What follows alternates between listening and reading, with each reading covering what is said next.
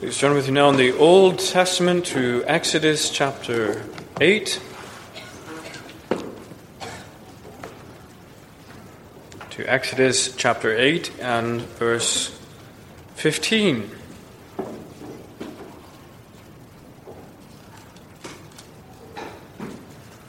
But when Pharaoh saw that there was relief, he hardened his heart and did not heed them, as the Lord had said.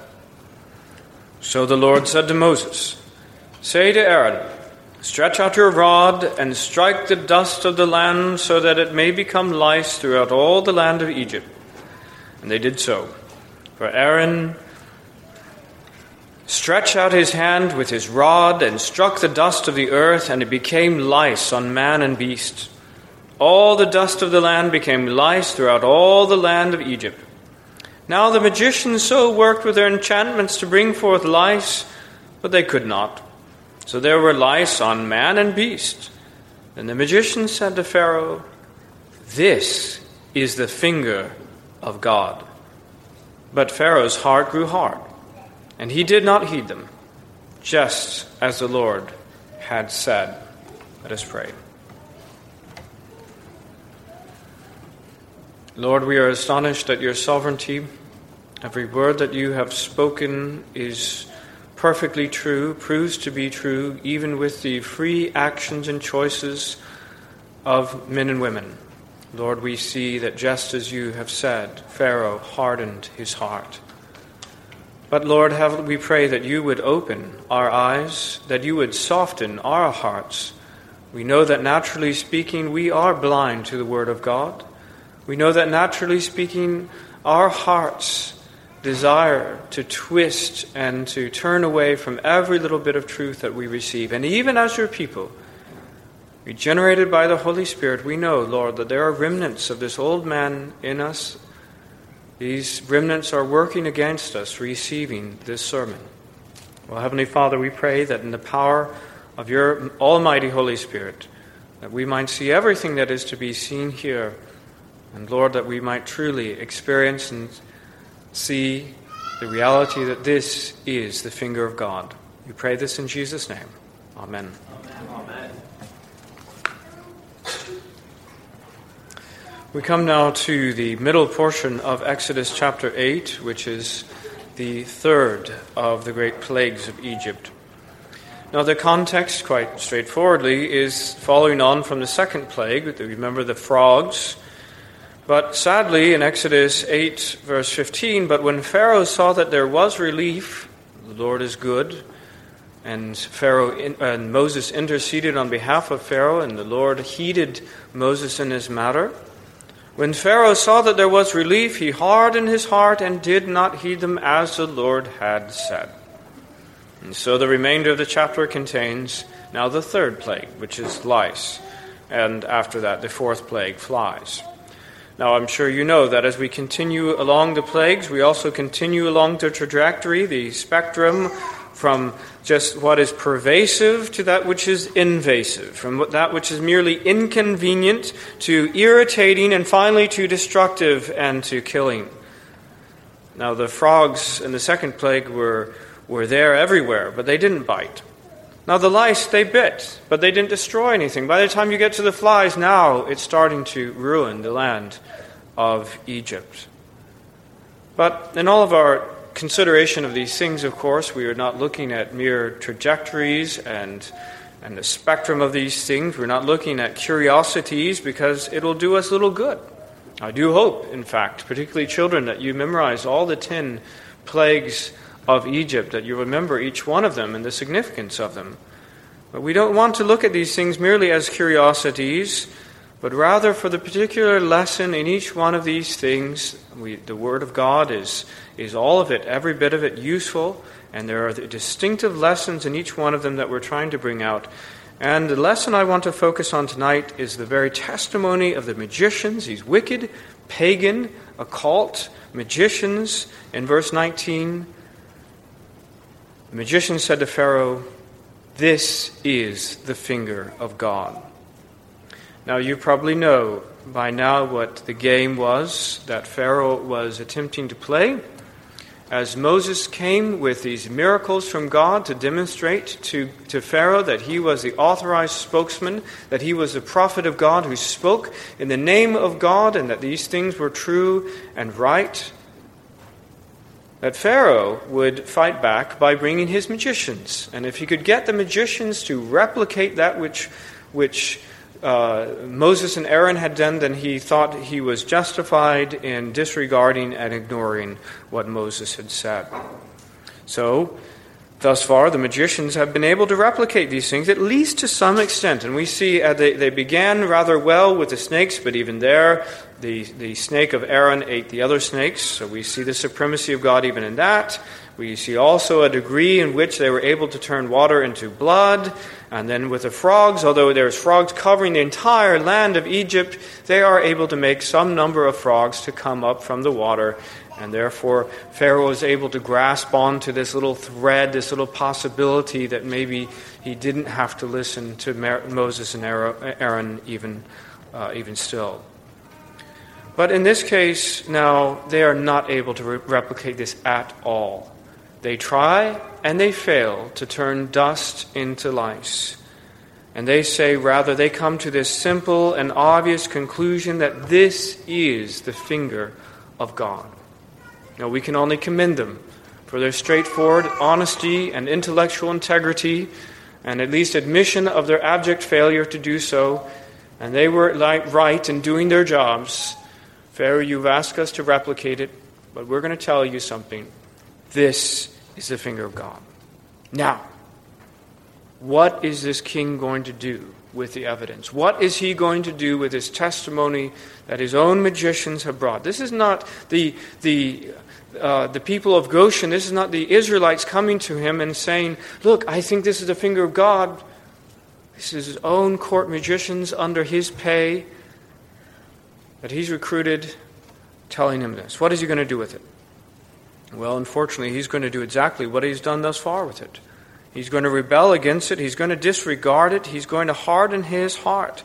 And let me say, by the way, it was not because of a lack of evidence that he hardened his heart. It wasn't because of a lack of evidence. It was actually in the presence of the truth that was the occasion of his hardening his heart. Do you understand? Well, I'll say more about that later, but just chew on that as we begin this sermon, that it was not the lack of evidence that led him to harden his heart, but precisely in the face of this irrefutable testimony was the occasion for him to harden his heart. Well, this is the finger of God is the title and the subject of our sermon tonight. And there are these 3 points. Harmless dust to biting lice. Harmless dust to biting lice. Second, the almighty finger of God. And thirdly, the twisted heart of Pharaoh. Our first point is harmless dust to biting lice. Again in verse 15. When Pharaoh saw that there was relief, he hardened his heart and did not heed them, just as the Lord had said. So the Lord said to Moses, say to Aaron, stretch out your rod and strike the dust of the land, so that it may become lice throughout all the land of Egypt. And they did so. For Aaron stretched out his hand with his rod and struck the dust of the earth, and it became lice on man and beast. All the dust of the land became lice throughout all the land of Egypt. An amazing thing. Previously, we have water, which was considered to be, of course, it is a life-giving agent. It's a source of life for everywhere, but particularly the source of both life and power in the land and life of Egypt. And now there is dust. Just the dust of the ground. It's in itself fairly innocuous. It's harmless dust. It's never done anybody in that sense much harm. But one thing it's good at, one thing it does on its own, even if it does not do any particular harm, is it certainly gets everywhere.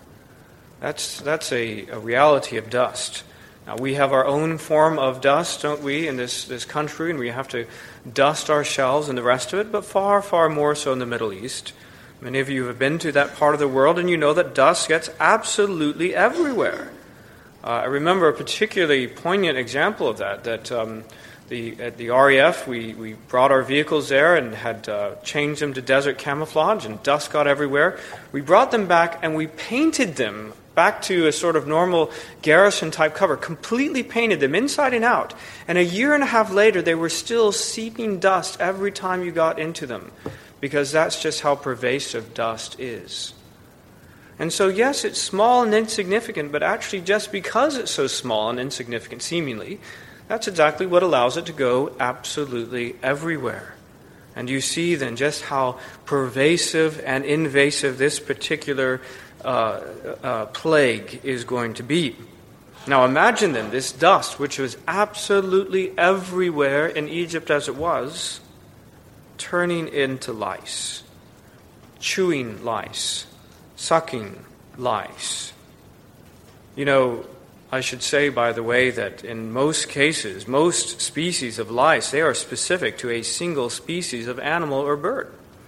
So imagine that. In this fallen world, there is, in this cursed world, there are species of lice that are fitted to just about every major species of mammal and of bird, and most certainly the case for human beings. Not just one, not two, but actually 3 different kinds of lice are specific to human beings. One for the head, one for the body, and one for the lower body. And that is the reality of the cursed world we live in. Now, as this happens then, as it comes on both man, notice on both man and beast, right? So given what I just said about every type of animal having virtually its own species of lice, what is the implication? It seems to me pretty clear that God created lice from this dust that was suited both to man and all the 3 kinds that I mentioned here, here, and here, and also for every kind of animal in Egypt. Now, if that seems unlikely, I'm not sure why. The hard thing is, of course, creating life from non-life. But for whatever reason, we sometimes think that doing the more specific and detailed thing is the thing that seems so difficult. Well, let me just say that the really difficult and completely impossible thing is creating life from non-life, because only God can do that. I think that's what proved the changing factor for the magicians. Look, they could change some water into something that looked a little different. They could summon forth living frogs out of the Nile to go into the land. They could do that much, but they could not turn inanimate, dead dust into lice. And let me say that no one can. Again, in 100 years of Frankensteinian experiments, evolutionary biologists have been trying to do precisely that. And they've been throwing lots of money at it. And they've been throwing lots of electricity at it. And they've been throwing lots of chemicals at it. And they've been throwing all kinds of X-rays and ultraviolet light at it. And they still haven't made a single bit of dust into one living cell ever. Never have they done it. You know why? Because it's the finger of God alone that can turn something that is inanimate into something that is living. And that is the way it is, and that is the way it will always be. And these, whether it's the magicians back then or whether it's the evolutionary scientists now, if they have any integrity to them, they will say when they encounter something that is living, when they encounter the creation of life from non-life, they say this is the finger of God. Well, anyhow, as I say, but for some reason we find it a little bit unlikely the rest of it. For instance, we can sometimes accept the idea of God creating stars, but then we say, well, surely He couldn't also have created the light to go along with it. Brothers and sisters, the Almighty God, who is able to create lice, is able to create different kinds of species fitted to do exactly the work that He's called them to do. Right? If He brought forth the sort of cow lice, they're not going to do much harm to people, because the people lice are fitted indeed to be a plague upon people in a way that they can't easily get rid of, in a way that is perfectly suited to their kind of skin and their kind of blood and all the rest of these things. And likewise, the God who creates one part, the most important part, is able to create also in all of its perfect detail in order to display His great glory. Well, as I say, these they were sent upon both man and beast, all perfectly suited then to do this work of irritating and bringing pain and discomfort upon all the people and all the animals in Egypt. This harmless dust was turned to biting lice. I should say one thing before we go. You remember, of course, that God created man out of the dust of the earth. This is a picture, indeed, of his creative power. He can do it for the good end of creating mankind, and he can do it for the work of judgment in creating lice upon mankind. But secondly, we see then the almighty finger of God, more particularly. In verse 18, now the magicians so worked with their enchantments to bring forth lice, but they could not. So there was lice on man and beast. Now, as I say, they could perhaps do something like calling frogs, living frogs from the river. They could maybe change some water into blood or something that looked like it, but they could not change inanimate dust into living creatures like lice. And again, to their credit, the magicians come to Pharaoh and say, "This is the finger of God." Now that's very, very important and specific language here, that idea of the finger of God. It points to the most direct and immediate activity of God. Now look, everything that ever happens in this universe is due to the sovereign workings and determination of God. As has been said more than once, there is not a single atom, a single subatomic particle anywhere in this world that moves in any direction whatsoever, has any property apart from God's determination of it. And that is certainly the case with everything that happens. But when you hear this phrase, the finger of God, it's a little bit more direct. It's a little bit more immediate, pointing to that immediate activity of God. And in fact, on only two other occasions, really, is our attention drawn in this way to the finger of God. One is in the giving of the law.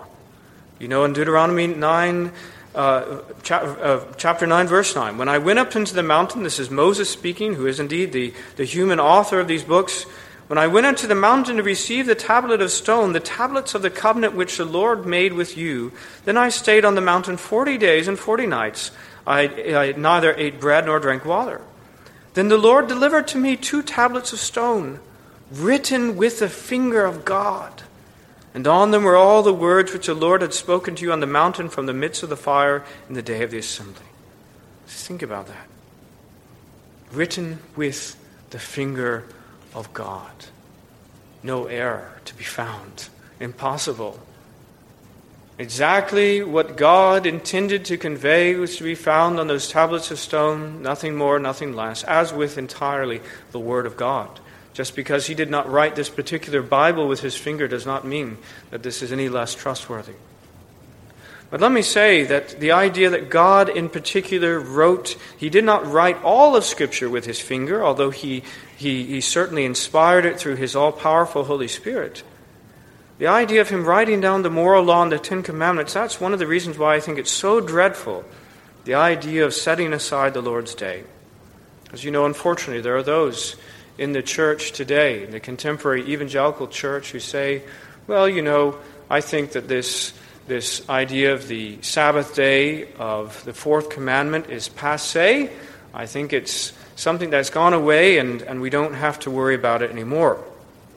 The idea of a tablet of stone, the permanence of stone, of something having been written. It's not like he used ink on it. Of course, in his finger, he acted directly upon this stone for its in permanence.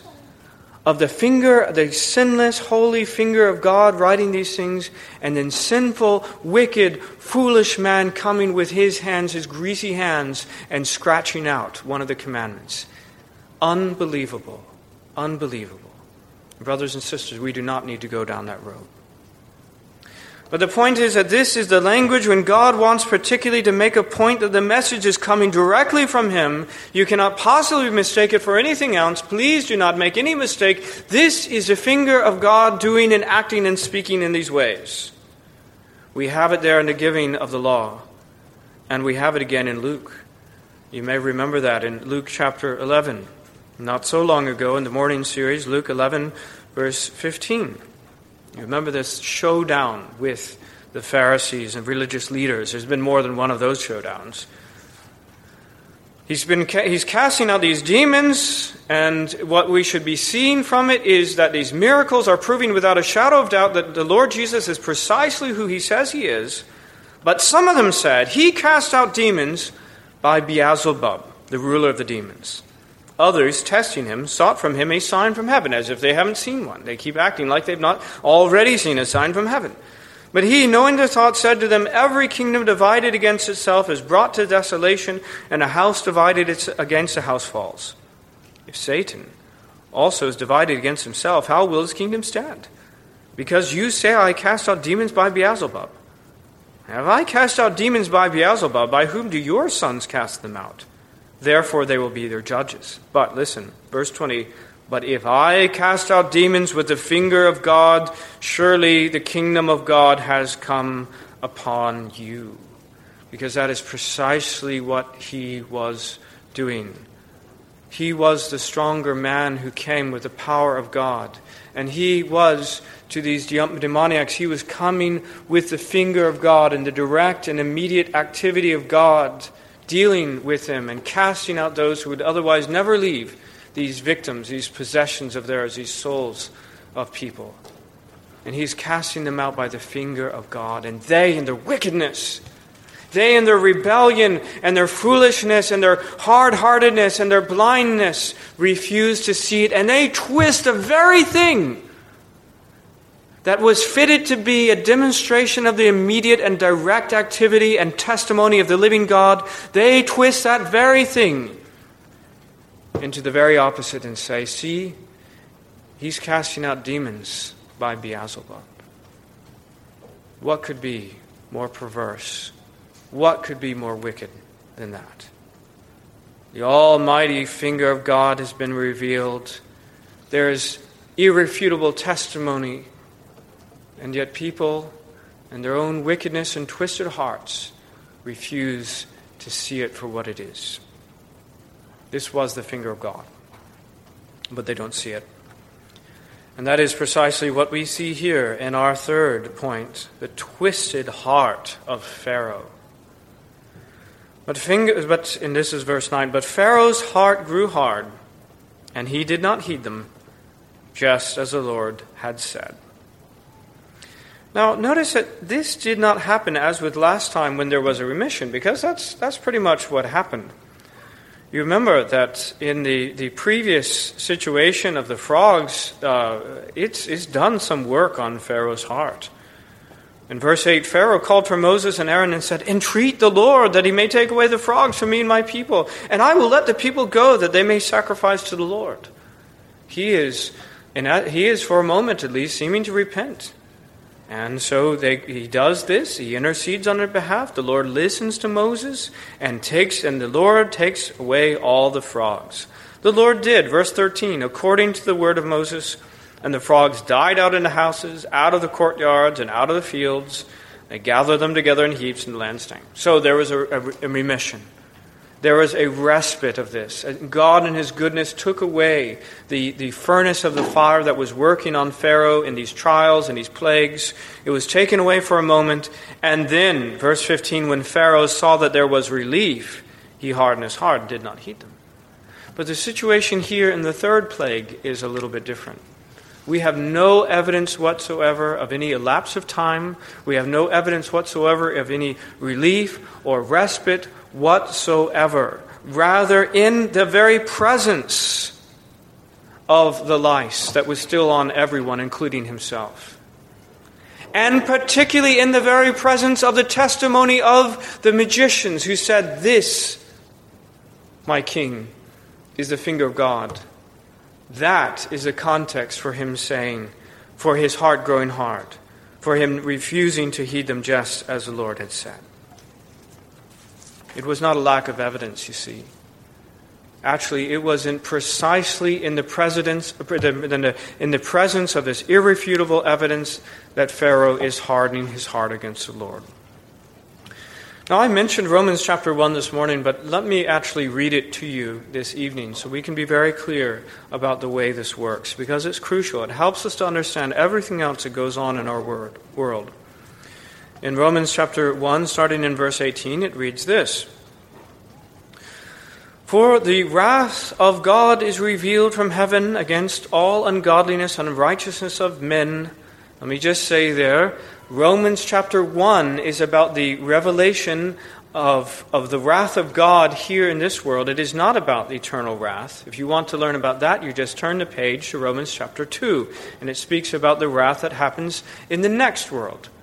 But as for the wrath of God, which is prefigured, which is foreshadowed in this world, this is how God works in this world. This is what Romans 1 is about. The wrath of God is revealed from heaven against all ungodliness and unrighteousness of men who do what? Suppress the truth in unrighteousness. Not those who had no clue whatsoever, had no knowledge of God at all, whether in their hearts, whether in creation, whether in revelation. They had absolutely no idea, and a mean-spirited God is bringing down his wrath upon those who had no clue. No, the wrath of God is revealed from heaven against all ungodliness and unrighteousness of men who suppress the truth and unrighteousness. They have truth, they're suppressing it. Because what may be known of God is manifested in them. For God has shown it to them. There is something intrinsic in man. There's a way that God has created man, that he knows that there is a God. Deep down, there really are no atheists. The fool says in his heart there is no God. He tries to say that. But deep down, even he has irrefutable evidence in his own soul that there is a God. Everyone knows it, because God has created this seed of the divine, this reminder of the reality of God in their hearts, where God has shown it to them. And beyond that, in verse 20, since the creation of the world, his invisible attributes are clearly seen, being understood by the things that are made, even his eternal power and Godhead. So they're without excuse, because in creation God created this universe so that it speaks of him. Right? This is the book of creation. As we look around in this world, it bears irrefutable evidence. It bears mute testimony to the reality that God exists. That He exists, first of all, but also that He is all-powerful. Also that He is all-wise, and yes, even that He is good. These things are to be seen in creation. You see, then, the wickedness of those who will look at creation then to find a reason to reject God. But unfortunately, that's par for the course. That's exactly what happens. For since the creation of the world, his invisible attributes are clearly seen, being understood by the things that are made, even his eternal power and Godhead, so they are without excuse. Because although they knew God, don't forget, they knew God, they did not glorify him as God, nor were thankful, but became futile in their thoughts, and their foolish hearts were darkened.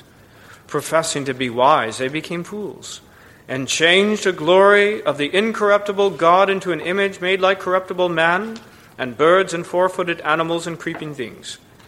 And therefore, so because God and man in his foolishness and wickedness are rebelling against the light that he has, the light in his own heart, the light in nature, rebelling against that, refusing to see it, refusing to receive it, God gives them over.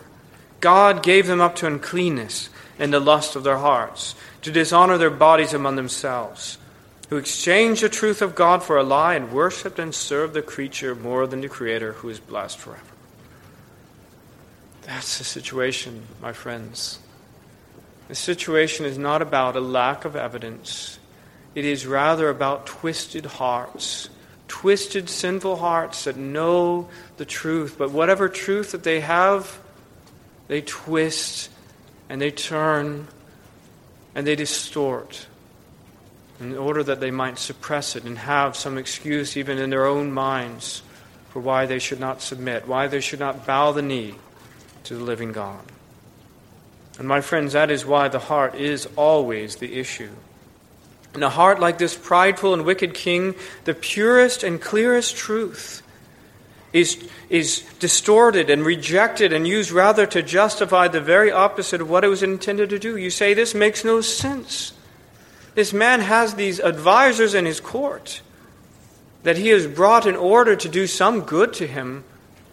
They are members of this court, and previously they have affirmed him in these things as they've been able to change the water into blood to some extent, as they've been able to summon forth the frogs, as they've been able to turn their rods into snakes in some way. They have been with him and for him in these things, and now they say, Pharaoh, I hate to say it, but this is the finger of God. What kind of heart takes that evidence and that testimony and turns it into the exact opposite and says, this is why I'm hardening my heart? A twisted heart. A sinful, unregenerate, sinful heart. The heart that every single unregenerate man, woman, and child has, apart from the work of the regeneration of the Holy Spirit. Well, this is the finger of God, whether they would see it or whether they would not. The finger of God. And the application that we make of these things, first of all, is that we pray that God would soften hearts and open eyes. You know, sometimes we are all tempted to give up praying for our loved ones, tempted to give up praying for our neighbors. In times past, perhaps we have labored in prayer for them. In times past, we have sought to invite them to Christianity Explored or to services or anything along those lines, or sought to give them a tract or sought to witness to them, and they have not responded in the slightest, and maybe we begin to give up. Well, let us have some specific focus for our prayers, shall we? Maybe just even the remainder of the summer, maybe we can have a specific focus for as we think about our loved ones in particular, that God would soften these hard hearts. And let me read to you from our confession, our wonderful confession, which is so useful, so concise, so able to convey the contents of Scripture. Let me read to you Westminster Confession 5.6. As for those wicked and ungodly men whom God as righteous judge for former sins doth blind and harden, from them he not only withholdeth his grace whereby they might have been enlightened in their understandings and wrought upon in their hearts, but sometimes also withdraws the gifts which they had, and exposes them to such objects of their corruption as makes occasions of sin, and withal gives them over to their own lusts, the temptation of the world and the power of Satan, whereby it comes to pass that they harden themselves, even under those means which God uses for the softening of others. So even in the context of explaining how God deals sometimes with wicked men like Pharaoh, we're reminded of the good news that God sometimes uses means to soften others. And we are thankful that this is true. We are thankful, by the way, even by the end of the story of Exodus, that there were those who trembled at the word of God. They'd seen enough. And they had not hardened their hearts along Pharaoh's. In fact, God had used it to soften their hearts. Well, we pray that God would do that. You know, sometimes we say that because, this person had some bad thing happen to them, and that's why they don't go to church anymore. That's why they've turned against God. You know what, my friends? Very often this is used in the hands of God to soften hearts as well. And that's what we've got to pray. That God would use whatever providences, whatever events, now or in the past or in the future, to soften the hearts of those whom we love. And likewise, that He would open their blind eyes. You say, I speak to them, I try to give them the gospel, they don't see it. It's almost as if they're blind. And you know what? They are blind. That's exactly the way that the Word of God describes them. They're blind, like Saul of Tarsus. And you remember what happened to him. Something like scales fell from his eyes, and all of a sudden he could see that which he had never seen before. The beauty and the truth of the Lord Jesus Christ, the one whom he previously persecuted, the one whom he previously sought to destroy. He saw these things and he believed. And he went to his death, testifying to the reality of the Lord Jesus Christ and the risen Jesus. We should pray that God would soften the hearts and open the eyes of those whom we love. Secondly, we should be thankful for the finger of God for salvation. Look, the finger of God, it can turn this dust into lice. This innocent dust into something that is biting and irritating, and far worse is to come in God's great judgments upon Egypt. Far worse is to come. But let me say that He can do other things with His finger. Let me carry on in Luke chapter 11. As I mentioned, that great, wonderful passage dealing with the finger of God. It says in verse 20, "But if I cast out demons with the finger of God, surely the kingdom of God has come upon you." Is that a judgment? Yes, in some sense, yes. It's a warning of judgment. But listen, He goes on to explain this. Verse 21, when a strong man, fully armed, guards his own palace, his goods are in peace. But when a stronger than he comes upon him and overcomes him, he takes all from his armor in which he trusted, and he divides his spoil. He's saying, my friends, these people whom I've rescued, they were Satan's spoils. They were trapped. They were captive to the wicked devil, the Satan, the enemy of God. And I have come, and you couldn't do it because you're not strong enough. But I'm the stronger man, and I can bind Satan, and that's exactly what I've done here. I bound him so I can free this poor man that was captive to him. And you know what that means? It means that he is willing and able to do that for others as well. Now, not everyone is demon-possessed in the sort of way that that man was. But every man, every woman, every child, apart from those who are regenerate, those who are believers in the Lord Jesus Christ, they are captive to Satan in their hearts. And isn't it good news that this almighty finger of God, able to turn all the dust in Egypt into lice, indeed soon enough to bring upon the flies and all the rest of these things, that almighty finger of God is able to deal with Satan. And he is able to beat him up and to bind him and to take his stuff, and mainly to free the souls of men and women, to bring them into salvation. We need such a Savior. We have such a Savior. He can and does bind this strong man. He can rescue the captives. He can rescue those who are without hope and without God in the world, as Ephesians 2 tells us. Isn't that a wonderful Savior? Isn't that the sort of Savior we can believe in and should believe in? There is no other name under heaven by which we are saved other than the name of the Lord Jesus Christ. And if we trust in Him, then we are saved, because we have come to that strong tower. We have come to the stronger man. Through the power and the finger of God, He is able to save to the uttermost all those who come to Him. And thirdly and finally, I hope that we take great assurance from these things. You know, it is one thing when your friends and allies bear you testimony and say, yep, he's the real deal. It's quite another when your enemies, when the paid agents of your enemies, your great enemy, the one who actually typifies Satan, says, this is the finger of God. You know, I don't know which testimony means more to me, which gives me greater assurance in my heart. When the Lord Jesus Christ bears testimony and says, by the way, this is the finger of God. Or when the enemies, against their will, as it were, has to bear testimony to the same truth. That this is the finger of God. Even this morning, as we saw these supposedly very highly intelligent, well-educated, well-placed, but enemies of God nonetheless, these Sadducees and Pharisees, all they could say is, I don't know where this John the Baptist, whether it was from heaven or from earth, we don't dare say, because we know what's going to happen in this. You know what that does for me? It brings me greater assurance. This is true. It's really true. And you know what? There is not any one of us who is so strong in our faith that there will not be some moment in which Satan and the world and even our flesh will seek to diminish our faith in the Word of God. But I want you to know that it is testified by everyone, everything imaginable.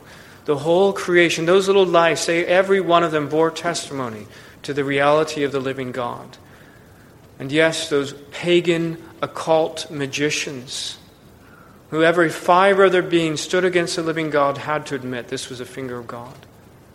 There was mute testimony borne to the resurrection of the Lord Jesus Christ, even by the enemies of God, as they sought some sort of device to cover a cover story to deal with the reality that He was risen, and no one could deny that fact. All throughout all of Scripture and all of history, we find validation and evidence for anyone who has of any mind whatsoever to receive it, that this is the truth of God, and we should believe it. We have an absolutely faithful testimony that all these things are true, and we should take it to the bank of our faith, ready for a time of trial. Let's pray.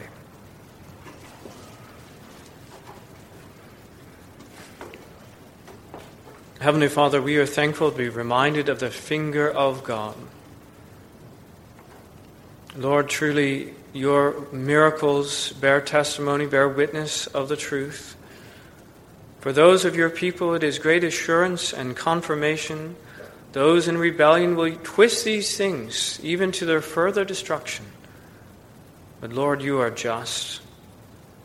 It could never be said that Pharaoh was judged and destroyed not knowing a single thing about the Lord God of Israel.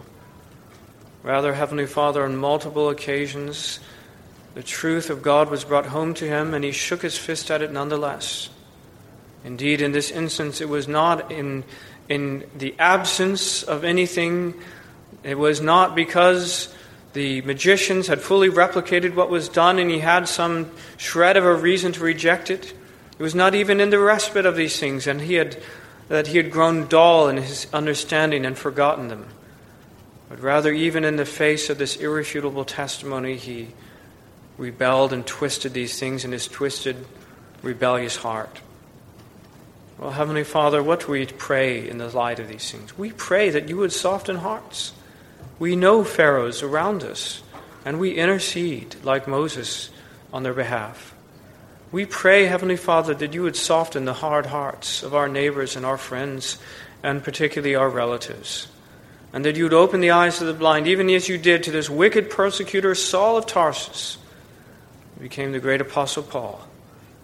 We pray, Lord, that you do this great work of the Holy Spirit to change the hearts and open the eyes, that they might see truly this is the finger of God, and that they would bow the knee and believe on the Lord Jesus Christ to their salvation.